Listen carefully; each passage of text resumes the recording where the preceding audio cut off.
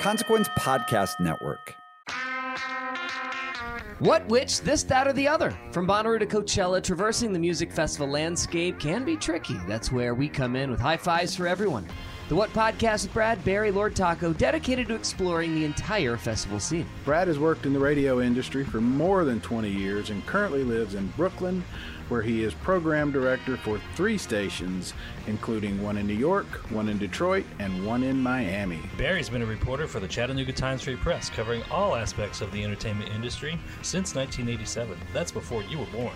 Lord Taco, the smart guy who makes these podcasts on our website at thewhatpodcast.com work.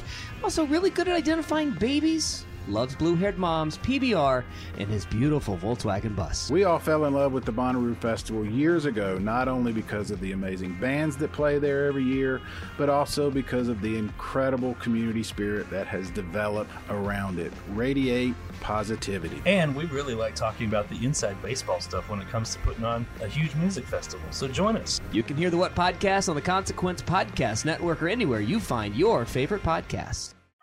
Hi, this is Mike Score from A Flock of Seagulls, and I'm giving you the story behind the song on Consequence.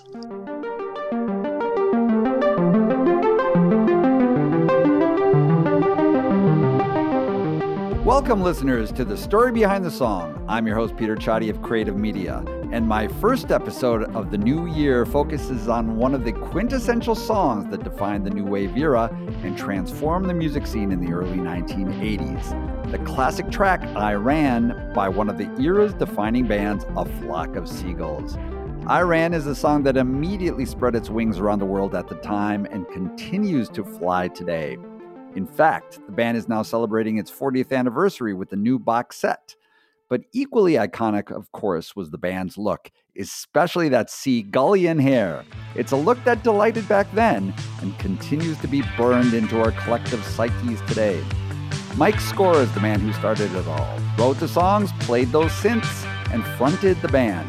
Mike discussed all of it with me, and I think you will enjoy this journey led by a creative artist who made a lasting, multi-dimensional mark on music and pop culture. So take a listen as we dive into the story behind the song with Mike Score of A Flock of Seagulls.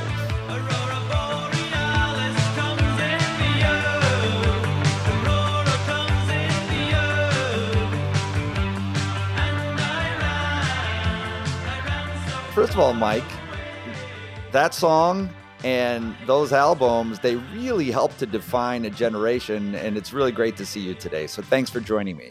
Cheers. Thanks for having me on. Absolutely. First of all, let's get into just a little bit briefly before we get into Iran, talking about how you started the band. Yeah, I was in Liverpool, and I used to go see bands when I was about 14. I used to sneak into pubs and stuff like that. I got into the kind of fashion scene a little bit. So I ended up doing people in bands' hair, you know. So once I got to know a few musicians and stuff like that, I was like, you know, these guys are not any different to me. You know, I could probably do what they do. I wanted to be in a band. So I went to see them, and then I met one guy, and he said, I'll teach you how to play bass, you know. So he came to my house with a bass, and he played a scale, and I watched him do it. He goes, now play that scale. So I did it, and he goes, "You're a bass player." And that was the only lesson I ever had in music. So there you go. After that, it was just a case of me and my brother getting together. I had a cheap bass, and he had a bunch of cardboard boxes that he banged on to be drums. I ended up joining a band, and that band was a band called Hamby and the Dance from Liverpool. They got a record deal, but they didn't want me.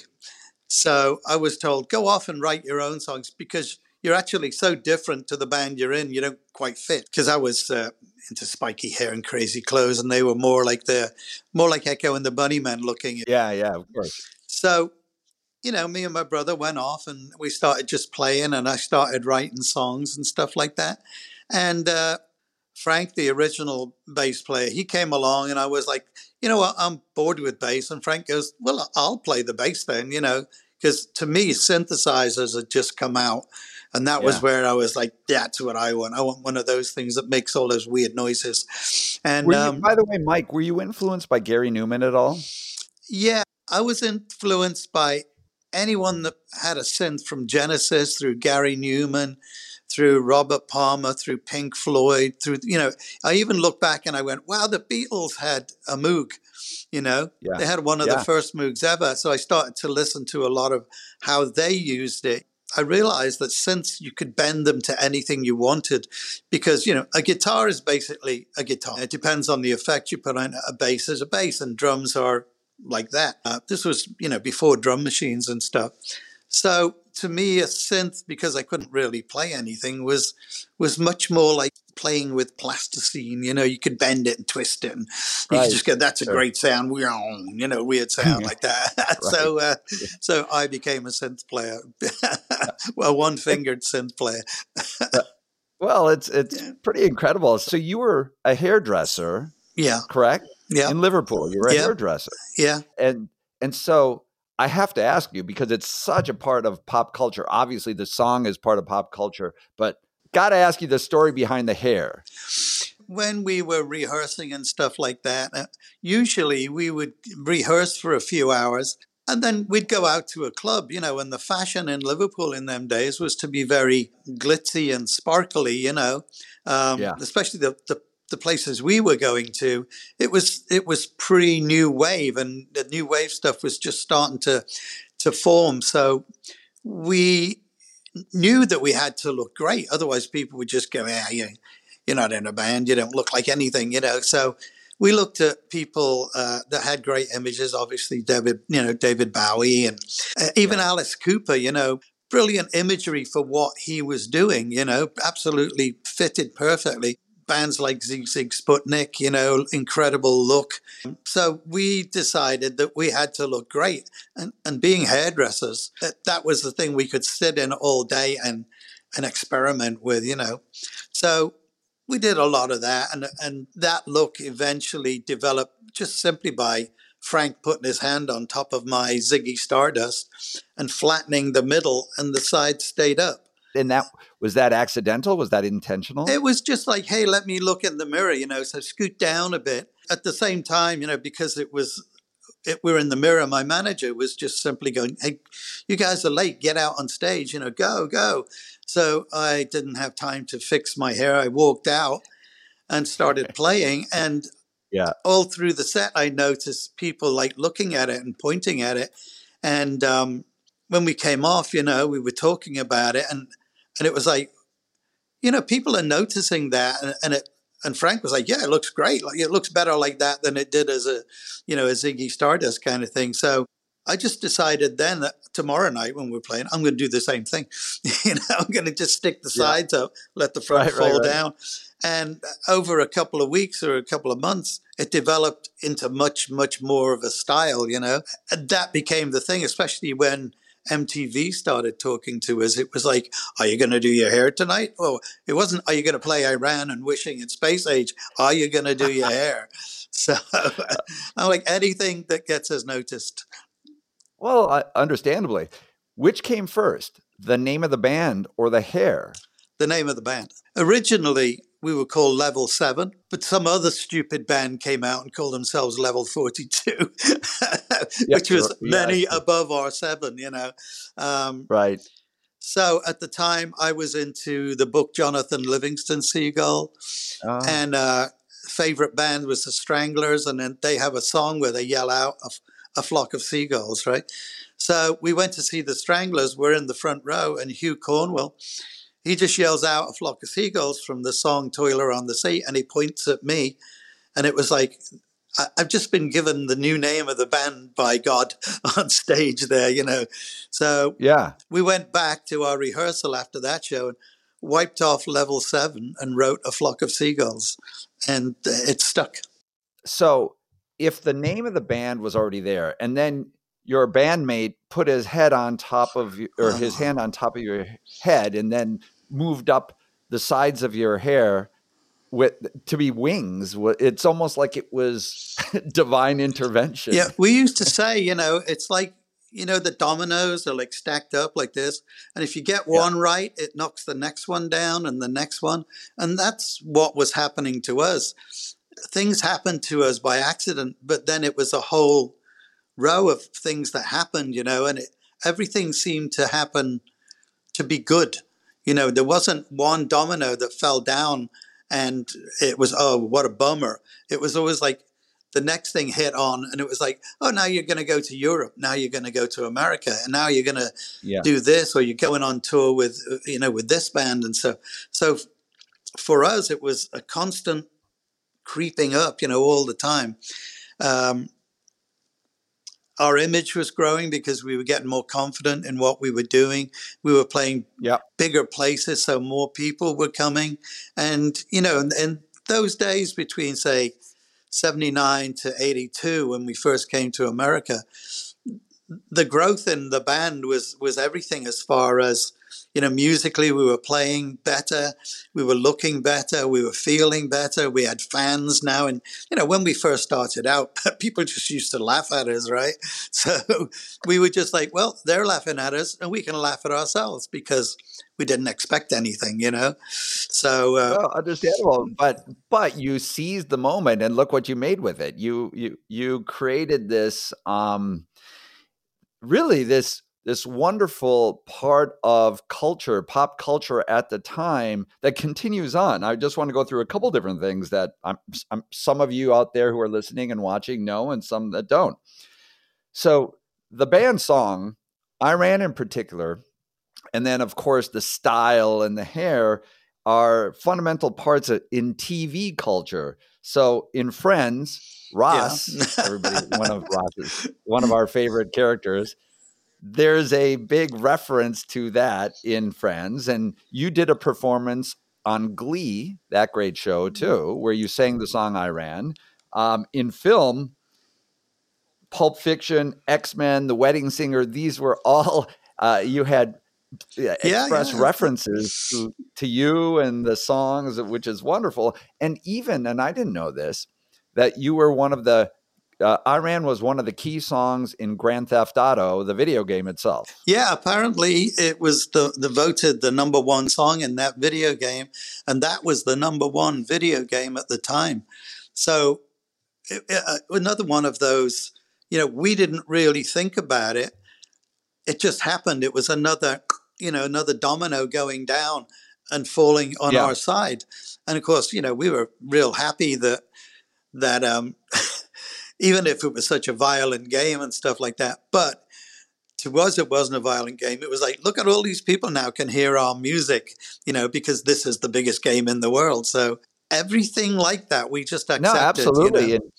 We didn't turn around and go, oh, don't do that. Well, and hopefully you had some good royalties that flowed from that too. But all of these things kind of build on each other and continue keeping these great songs in the zeitgeist. Yeah. I Ran was released on your first full-length album in 1982. And what's really interesting about it, because it was a top 10 smash everywhere, but apparently in the UK it was not. Nope. So in your homeland itself, it wasn't as popular as it was all around the world, including the United States. We were different to what was going on in England at the time. So we didn't care what was going on in England. We just wanted to do our own thing. And in England at the time, bands seemed to be somewhat political, and we wanted to be as far away from being political as possible. We wanted to be more entertaining than political, I don't care whether you vote Labour or Conservative or whatever it is, as long as you like our band. It doesn't matter. So, we were more into the entertainment, the look. So we got slagged off a lot for that in England, because they wanted bands to be political statements, but we weren't worried about it. And then we got the chance to go to America. And I think America, partly because it's so big and partly because you can, you can be a different thing in America. You could be heavy metal, you could be hip hop, you could be country, and there's room for all of that,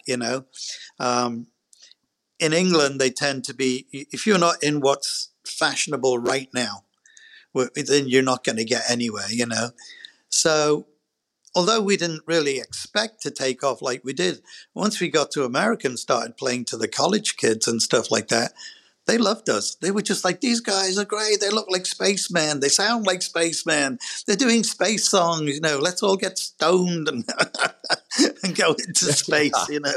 And we enjoyed that too. We loved the American, the way Americans were. They were very, giving towards us. And they, in England, we'd do a gig and people would go, yeah, great, yeah, okay. And then nothing. In America, we'd do a gig and kids would come up and go, let's go to a party. So they would take us out. We'd get in at 6 a.m. and we'd go, those kids are crazy. Let's go to another one tomorrow night. So it was just so much fun to come to America and play. Just if you could take us back to your first inspiration of how that song came to be.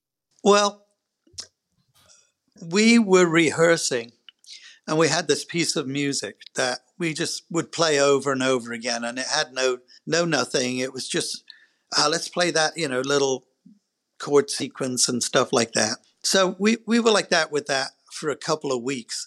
And then we were trying to get a record deal with a local Liverpool record company. So we went to their offices and, they had Teardrop Explodes, they had Echo and the Bunnymen, they had all the cool bands from Liverpool, So we went there, we played them a couple of demos and they were just like, yeah, you guys sound good, but we wouldn't know what to do with you because we do this, and you're over here somewhere. But on the wall, they had a picture of two people, a guy and a girl, running away from a flying saucer that was coming through the clouds. So that picture stuck in my head, and I started to formulate a story about these two people. I changed it a bit. So instead of running away with a girl, the girl in the flying saucer was chasing him, but he was scared and he ran away. She grabs him with a laser beam and sucks him up into the flying saucer. The rest of the guys in the band thought that was a bit crazy, but we didn't care in those days. It was just like, okay, sing that for now. So I started singing. I wasn't even the singer in the band. We were looking for a singer. So gradually that song just started to form around that idea lyrically, because once you get a few lyrics, it takes you to the next step, Okay, let's play that part again because I can sing that now. And then we're like, to Paul, fill in the bits. Where there's nothing going on, fill in the bits. And he came up with his little, things, little launch pads. And all of a sudden, we started to play that as a full song. And we were like, where did that come from? I mean, in reality, although we all worked on it and threw our bit in, all of a sudden at some point, we're like, this song is finished. It's now talking to us. I have this belief that songs don't get written by people. They're already there. They tell you what to do and you just do it. If it's a lead guitar part, the song goes, hey, put a lead guitar part in, and it kind of happens naturally. And I Ran was so much like that. And it felt so much like we're all doing the right things for each other. The part that you do, I'm doing this and it's the right thing. And when you stop and I sing, that's perfect. It's like, there's the room. So I think for us, it was almost the first, what we would call perfect Seagulls song, and we knew at the time we did it that it was, if not a hit, for us, it was something special, because it had leveled us up, from messing about a lot to suddenly, wow, this is, where did this come from? Who wrote this? Was it us? But it's so weird how you just get a couple of ideas and then it all suddenly swirls around and pop, out comes the arrangement, the vocals, the way it was and the atmosphere of it. And from once we'd done that once, it started to be what we looked for in the next songs. We had plenty of songs where it never reached that point. So we dumped them and we let's move on. It's more important that we move on and take whatever this is. And I think the second one after that was Space Age, which to me leveled up even further. It took us to the stage above I Ran. It sounds like you first were playing with some melody-ish elements. You were playing with the studio, you had certain things, and then you saw the poster and were inspired there. Lyrics started flowing from that, and Yep. then it kind of evolved together. Is that right? Yeah, because I would go, okay, I walked along the avenue just to try and set up what was going on. You'd reach that point and then someone would play something that they hadn't played in it before, and you'd go, yeah, keep that. That's great. Keep that. And then you go, okay, so now I can go, I never thought I'd meet a girl like you, or something like that. Or you go, oh, I got that other line now that I can fit in there, like Aurora Borealis, something like that. By the way, how did that come to you? You see movies like Close Encounters, and they do this stuff as all the colors and the clouds and all that stuff. And because I was into sci-fi, I wanted to put some sci-fi words in there. So somehow I just popped out with Aurora Borealis, and it just fitted, And I think I was surprised when it fitted, because I think we were just messing about, and it was just Aurora Borealis, and it was like, it worked. Oh my God, it worked, So, okay, leave it in. It's in. I want to get into the vibe in the studio a little bit, but we're going to take a quick break, and then we'll be right back with Mike's score of A Flock of Seagulls. Save big money when you start your next project today at Menards. Convert your current recessed lighting with energy-saving LED downlights from Fight Electric. They're bright and install easily in just minutes. They also go from regular lighting to nightlight mode with just a simple flip of a switch. Save big on all Fight lighting products now at Menards. Shop our lighting options today in-store and on Menards.com. Save big money at Menards. So, Mike, when these elements that we were talking about were coming together with the band, who was the producer? How did that happen? And just tell us how the sound came together in the studio. Well, we had a certain sound when we played. Luckily, we ran into Mike Howlett, who became our producer. And instead of him producing us in the way that do this and do that, and let's add this part, he guided us how to get our sound onto a record, because a lot of the time we were pretty rough the way we played things, and we wouldn't always repeat the same things, because in rehearsal, you don't need to. You can just wander off into some crazy little area. But Mike was kind of like, when you rehearse, remember you played it like that? And I thought it was great. Can you play it like that again? And we were like, yeah. And so he would guide us in the parts that sounded like it was going to make a record, because we'd never made a record. We didn't know anything about it. And luckily, we also had Mike Shipley, who was an engineer, became one of the best engineers in the world. And he also never said, you can't use that sound, because it's going to overdrive the desk or it's going to do this. Whatever you guys do, we can record it. So we felt really confident that even if we were pots and pans and banging and stuff like that, he would get it the way we wanted it. And between the two of them, they made us feel really comfortable recording. I think when you look back at the album, you're actually seeing the band, at its best, sounding like that's how we sound. If you've been to see us live, I think we sound like that. Some bands don't sound like their albums, but we do, So, and it was a really nice atmosphere. There was never a moment that I remember in the studio when they were like, come on, get on with this, do that. It was always like, hey, you ready to do it? And we're like, yeah. I wasn't a singer. So they just used to say to me, just go in and sing for an hour.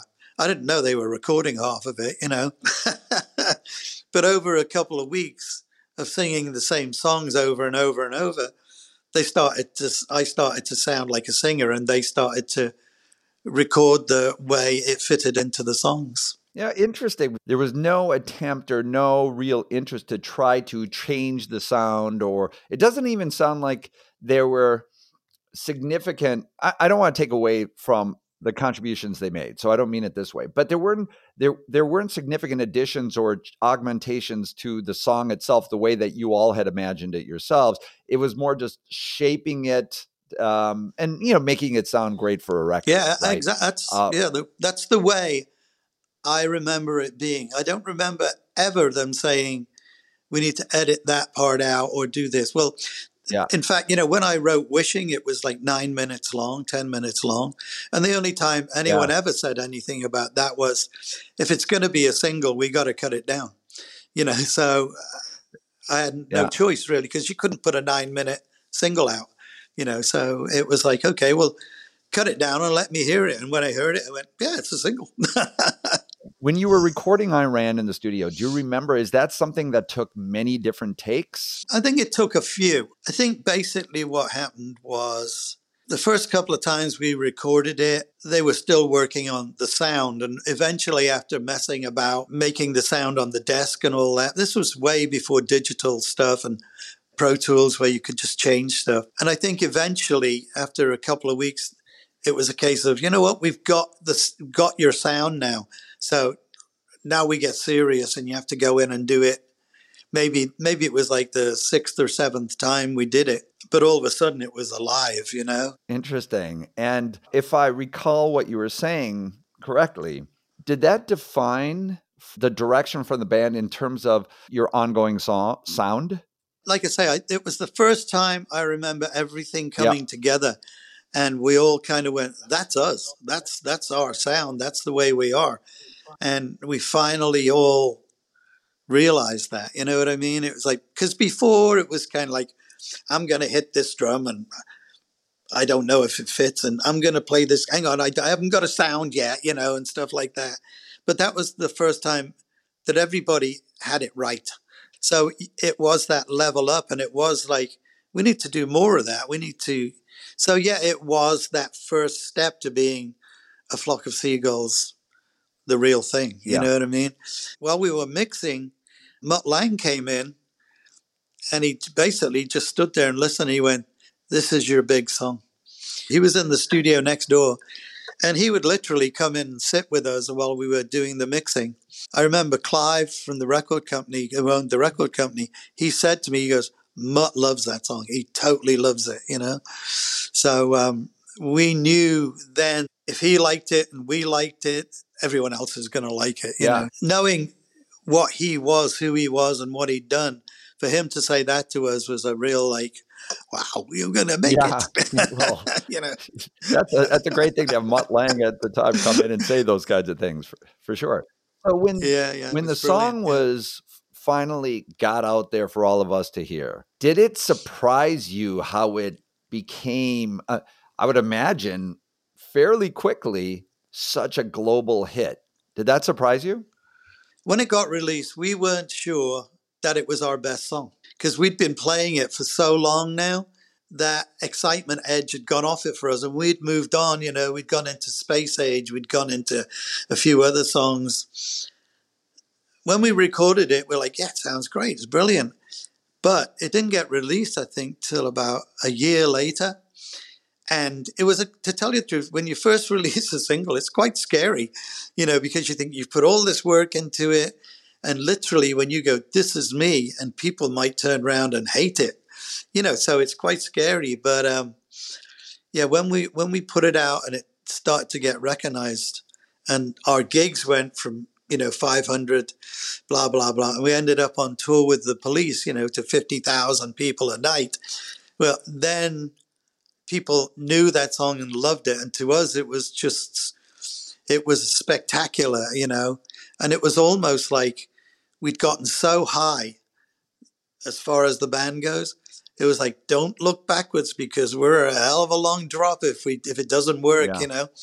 And it went on for a couple of years with I Ran, just everywhere in the world, just peaking up, you know, hit number 1 in Australia, all over South America. It was a huge hit. Of course, in America, it was a huge hit. And it was just like, this thing is never going to let go, you know. And even today, it still hasn't let go. No, it hasn't let go at all. It is part of the zeitgeist. How did it change you personally?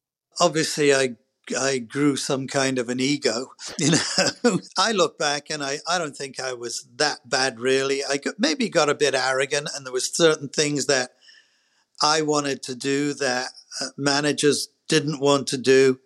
And, you know, I thought that there were certain things, that directions that I wanted to go in with my character, the space boy and all that. And people started to talk to me like, oh, that's over now. You've got to be something else, like Madonna's changed, so you should change, and I was like, I don't think we should change. I don't think we've even really started yet. It's like the first hit, and the album's a hit. Looking back at it now, there were things that I should have been a lot stronger about, and there were times when I should have listened a lot more to people giving me advice. But when you're a big hit and you're an icon kind of star, you don't want to listen. You just want to do what you want to do. If I had my time again, I'd just do what I want to do. Right. It's got to be a very strange and, I would imagine, somewhat frightening change of a life where that isn't the case anymore. You've become so big so fast that you're out and about and you're always recognizable and people are always trying to track you down. Did you enjoy that or did you not enjoy that? There were times when it really worked in your favor. I think Bon Jovi sent us a bottle of champagne once because we were sitting and he was like, if it wasn't for you guys, we wouldn't have broken through ourselves because they were considered new wave to their genre of music, There were other times when you'd be walking down the street and people would pester you and you'd just not be in the mood. You have to learn to switch it on and switch it off, who you are and what you want to do. And there were times when I didn't want to go out ever, never go out. And there were times when I didn't want to go home. Yeah, I would imagine.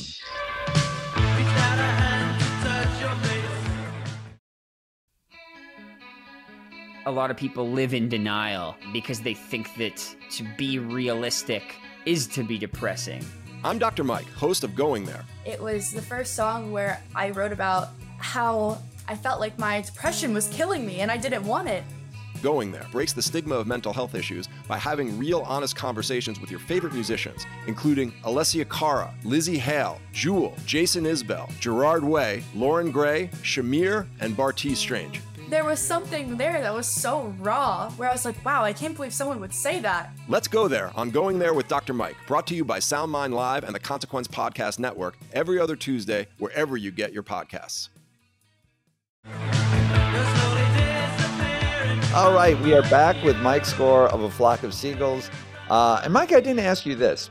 So you were looking for a singer at the beginning, and then you found yourself becoming singer. How did that feel, and did you immediately feel comfortable with that? No, I'm still not comfortable with it. What happened was we had this song, and I can't remember which one it was. And I think the lyrics or the singing should go a bit like this. So I sang it, And I was like, once we get a singer, I'll sing that to him and he can do it properly, or whatever, she can do it properly. And Frank just went, but it sounds good when you do it. So I was like, no, I'm not the singer. I'm the synth player, We looked around, we kept looking around, and I kept doing the part. And eventually everyone in the band just went, nobody's going to do it like you. So you're going to have to do it. And I was like, I can't do it. I'm too shy. I can't go out on stage, and I want to be at the back and hide a little bit. Yeah. So once we'd done a few gigs and I sang and I got confident, I'm like, no, shove me right at the front. Well, you certainly can't hide when you have the hair like that too. You cannot hide. Yeah. And I didn't say I was a singer. I said, I'm the vocalist, because that's kind of, and then gradually now people say I'm a singer, but I still get a bit uncomfortable with it sometimes.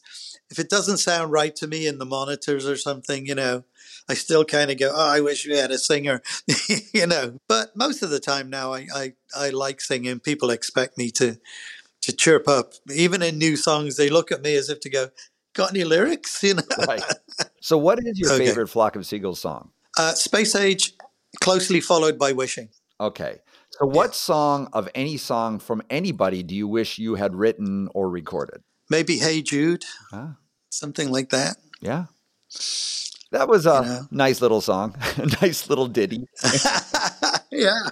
Okay. What would well, in a way, I was just going to say, I made Wishing 9 minutes long because of the ending of Hey Jude. Ah. I'm like, if that could go on and on and on and on, so can Wishing. What are you most proud of as a musician or as an artist? That I still do it and I still write songs 40 years later. Because, I thought it would last a year, 2 years. Yeah. But I still enjoy it now. I still love writing songs. I write songs every day. It's my favorite part of the whole thing. It's writing songs, then playing live, then recording. And, when you write a song, you get a real feeling of accomplishment and you've released something inside you, And to me, that's awesome. So on that note, if Iran didn't happen and the album didn't happen and you didn't get to live the life you have as a musician for 40 years and continuing on, what do you think you would have done as a profession as from being a hairdresser in Liverpool? I would probably still be doing music in some way. But I mean, even, as an amateur, do it at night with a bunch of guys, have a band. But I wouldn't particularly want to go and do like a cover band or anything like that, because I like writing my own songs. And I think my hobby would be my own little world of songs, even if I was a burger flipper or something like that, Right. I wouldn't know. Thankfully, I've never had to think like, no. what shall I do now? Another thing is that I never chose to be a musician. I think it chose me for some reason. And I think that's why I still enjoy it so much is because I didn't, luckily I didn't have to work towards it. Yeah. It more or less came towards me, And even at times when I've thought, I'm tired of this, I want to quit,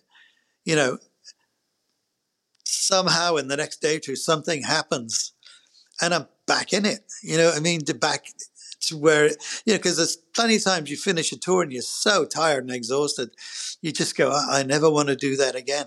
But then you get a phone call that says, hey, you want to go to Hawaii and play? And you go, Hawaii, yeah, okay, yeah, I'll go. That's not bad. Yeah. So, Mike, what is your most memorable moment as an artist? One of them was walking out at the Hollywood Bowl. I'm a big Beatles fan, right? So I went to the Hollywood Bowl and I went and stood where Paul McCartney stood. And then I went and stood where John Lennon stood. And then, George. And then I went and got on the drum rise and went, Ringo was right here, doing this like 50 years ago, or whatever it was. So that was really memorable. And then playing at Madison Square Garden, which was such a big, scary gig until we walked on stage and the cheer from the crowd just blew us away. And because you walk out there thinking, oh my God, there's 20,000 people here.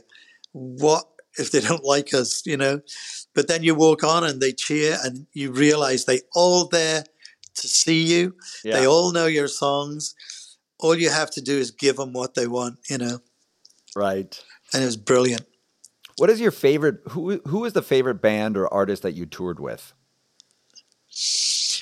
Touring with the Police was really good.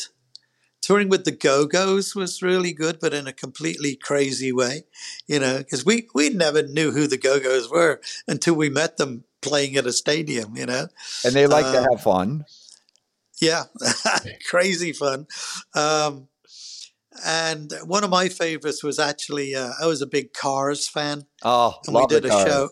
Love the Cars. Yeah.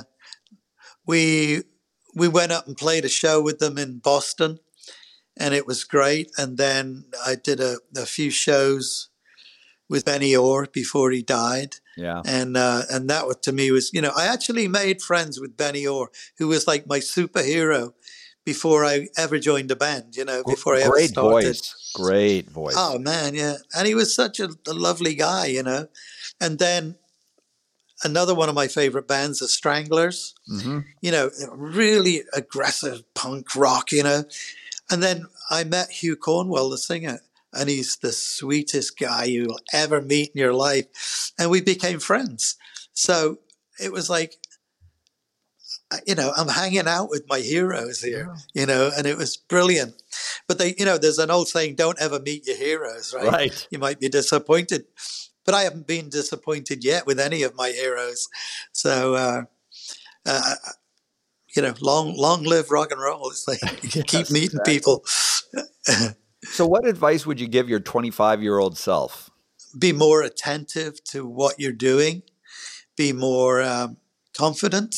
Be more plan a bit more, if you know what I mean. Plan because we were kind of a bit haphazard. It's kind of like, we've developed our look almost accidentally. We developed our sound with a few accidents along the way. Learn more about the business side of it.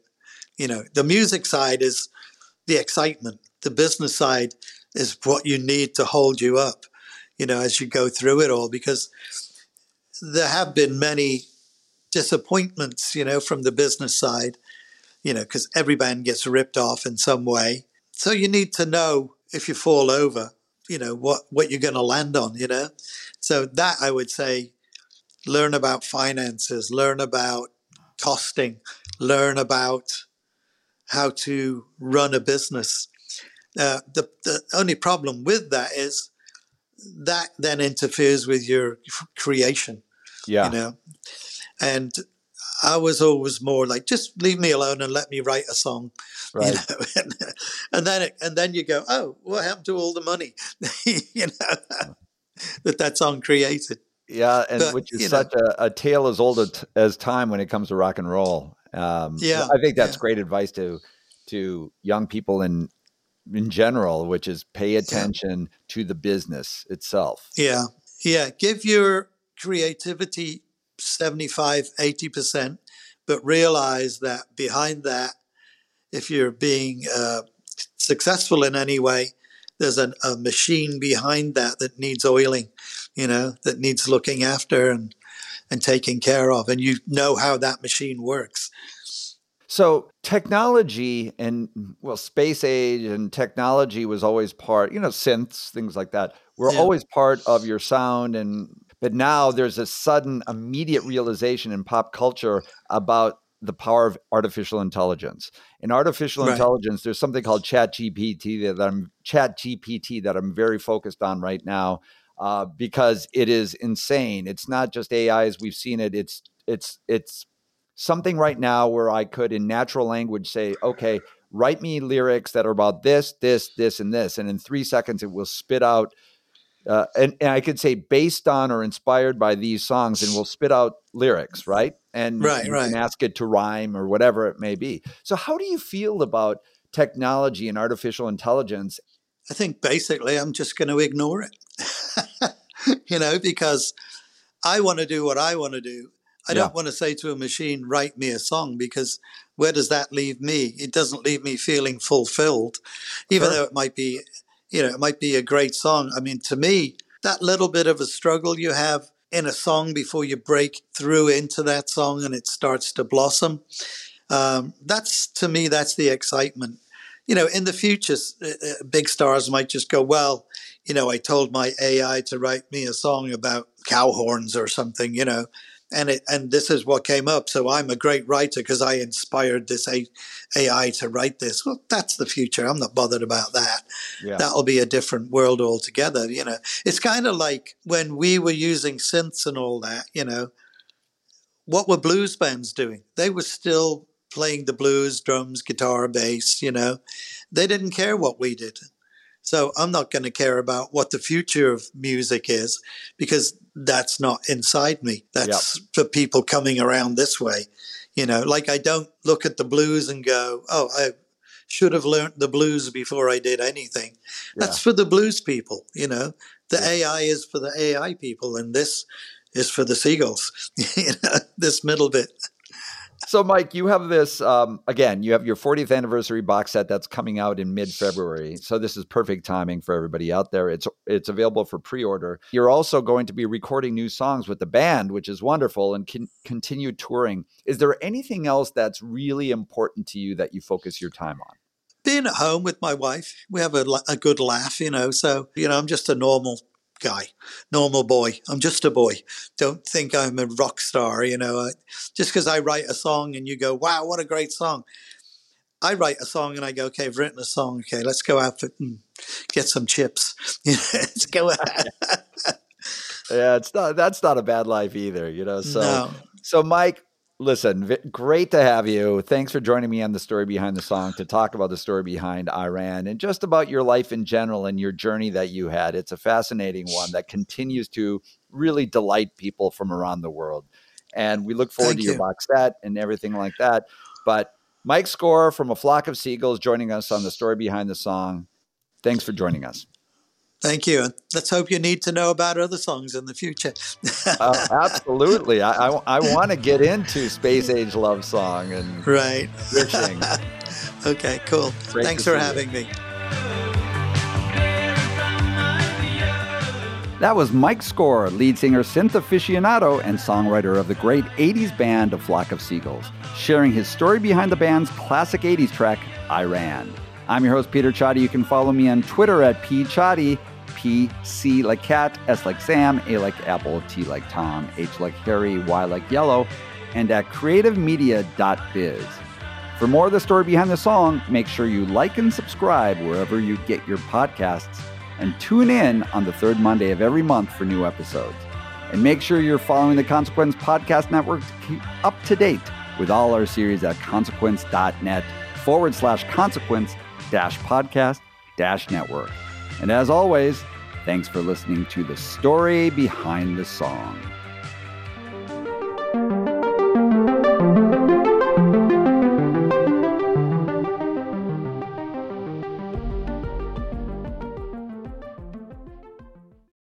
Save big money when you start your next project today at Menards. Convert your current recessed lighting with energy-saving LED downlights from Fight Electric. They're bright and install easily in just minutes. They also go from regular lighting to nightlight mode with just a simple flip of a switch. Save big on all Fight lighting products now at Menards. Shop our lighting options today in-store and on Menards.com.